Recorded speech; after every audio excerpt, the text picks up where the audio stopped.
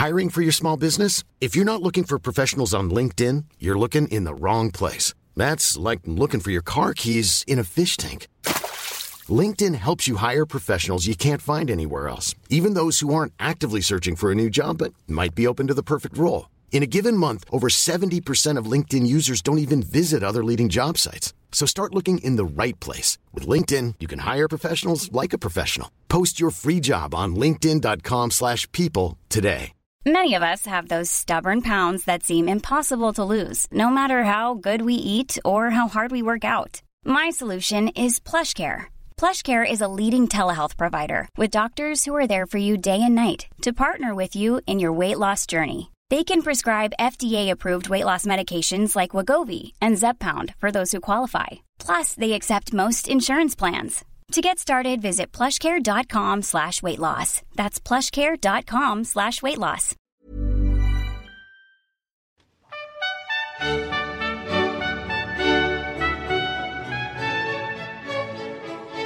You're listening to the History Today podcast for June 6, 2012.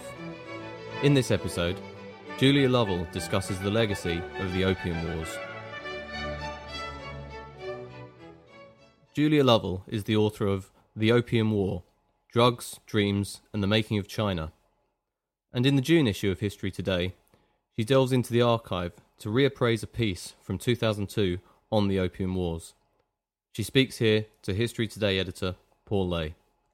Julia, this is basically a story that you outline in the book, The Opium War, Drugs, Dreams and the Making of China, which is one of remembrance or not, in the sense that the Chinese simply can't forget the Opium Wars, and the British seem as though they barely remembered them at all.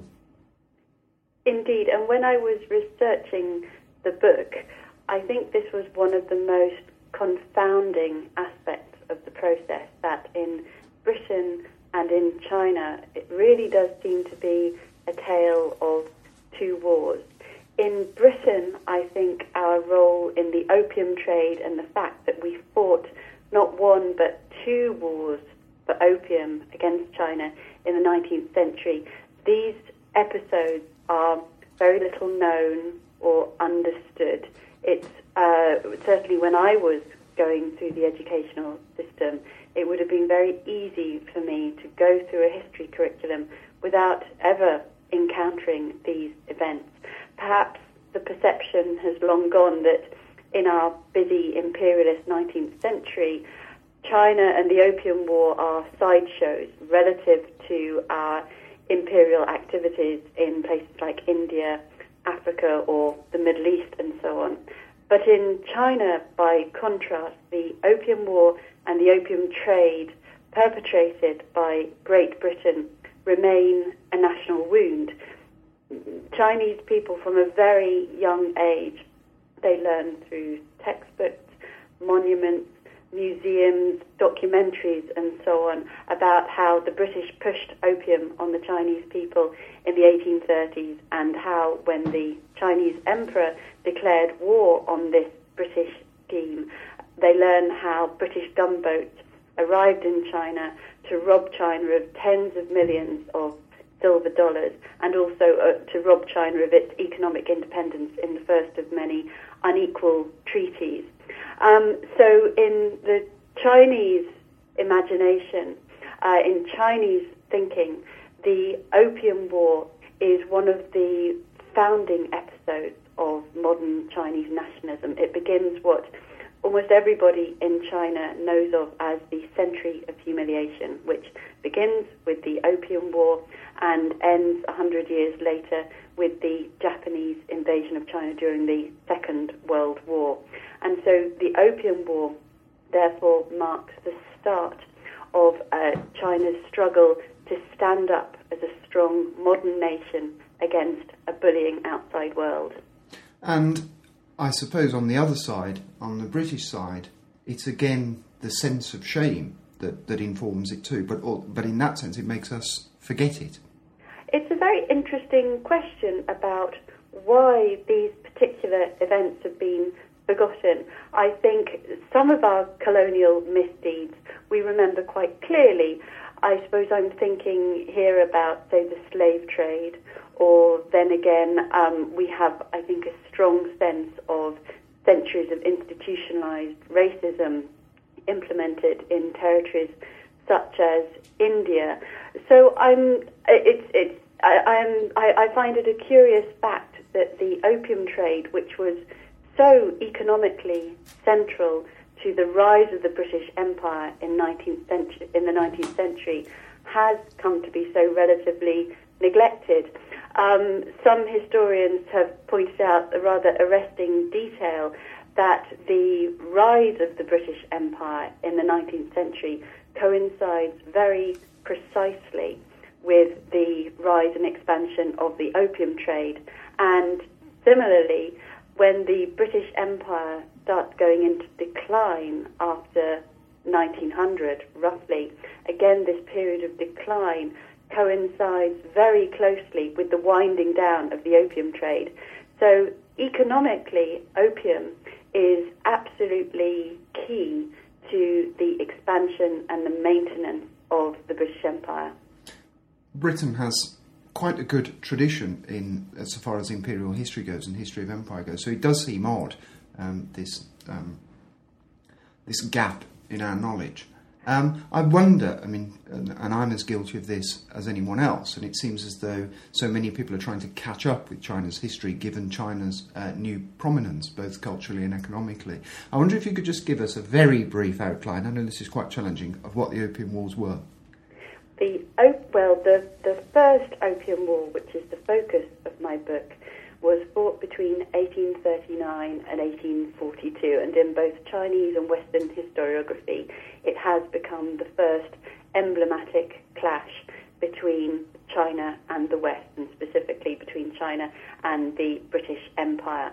And what this war has been seen as doing is dragging China violently for the first time into a modern, Western-dominated global system. And the backdrop to the outbreak of hostilities in the late 1830s is the prodigious rise in sales of opium grown in British India, then shipped over to China and sold just off the South China coast. So to give a sense of the rise of this trade, in around 1800, British traders are shipping something like 4,000 chests of opium a year from India to South China. By 1839, on the eve of the war, this figure is something like this figure is approaching 40,000 chests a year. So we've seen a tenfold rise in sales.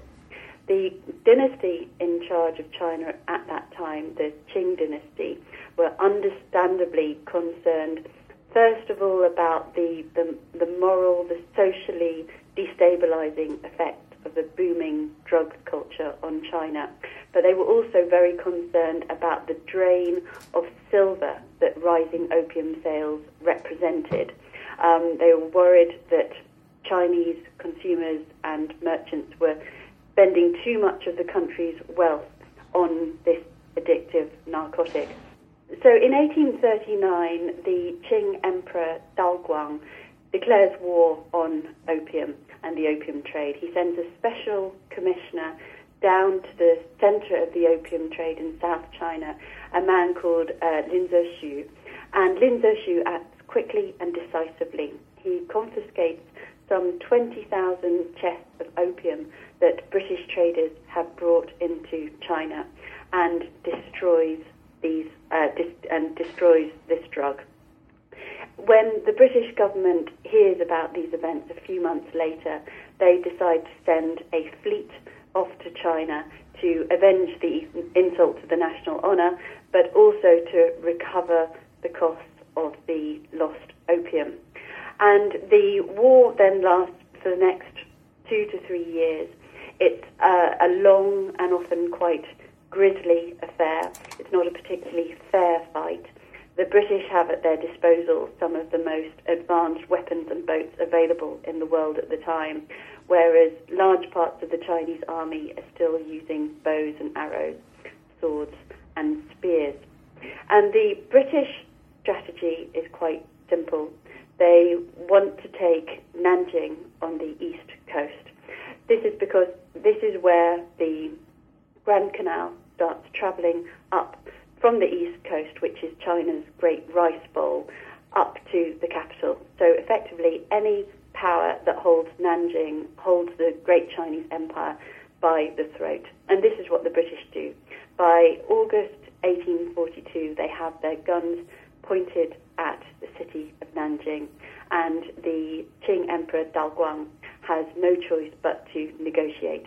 And in the Treaty of Nanjing that concludes the Opium War, he hands over compensation for 21 million silver dollars in compensation for the destruction of the opium and for the expenses incurred by the British in the expedition, and also Hong Kong. So Hong Kong becomes British as a result of the First Opium War. So Hong Kong, as we know it today, would not exist without opium and the war that Britain fought for it. Thanks, Julia. That's a brilliant summary of it. And for those who want to read more, I can wholeheartedly recommend Julia's book, The Opium War, Drugs, Dreams and the Making of China. It's one of the best, most illuminating history books I read last year. So thank you, Julia. Thank you very much. Thank you.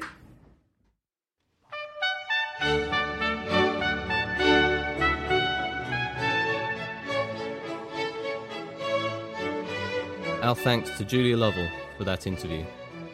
You can read her piece in the June issue of History Today, which is out now. You can also now get the magazine in our new tablet edition, which is available for iPad, Android devices and Kindle Fire by visiting www.historytoday.com/app. You can also listen to previous editions of this podcast and comment on anything you've heard today by visiting www.historytoday.com/podcast. Thanks for listening.